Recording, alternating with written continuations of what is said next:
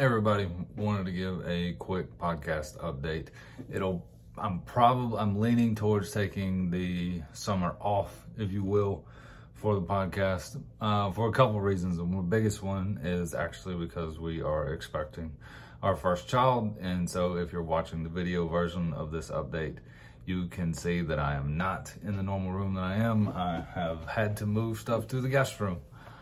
Because we are using the room that I was recording the podcast in as basically my home office and into the nursery. So obviously thrilled about that, but got to set up some things from here.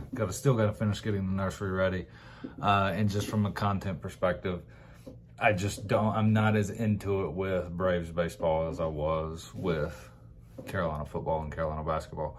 So, and then not only on top of that, I'm also playing softball a little bit more often, and that's not allowing me to have the times in the evening to put in the effort that I need to. So gonna take the summer off so that we can get everything situated for the baby, as well as just because due to a lack of time because of my evenings are taking up a little bit more.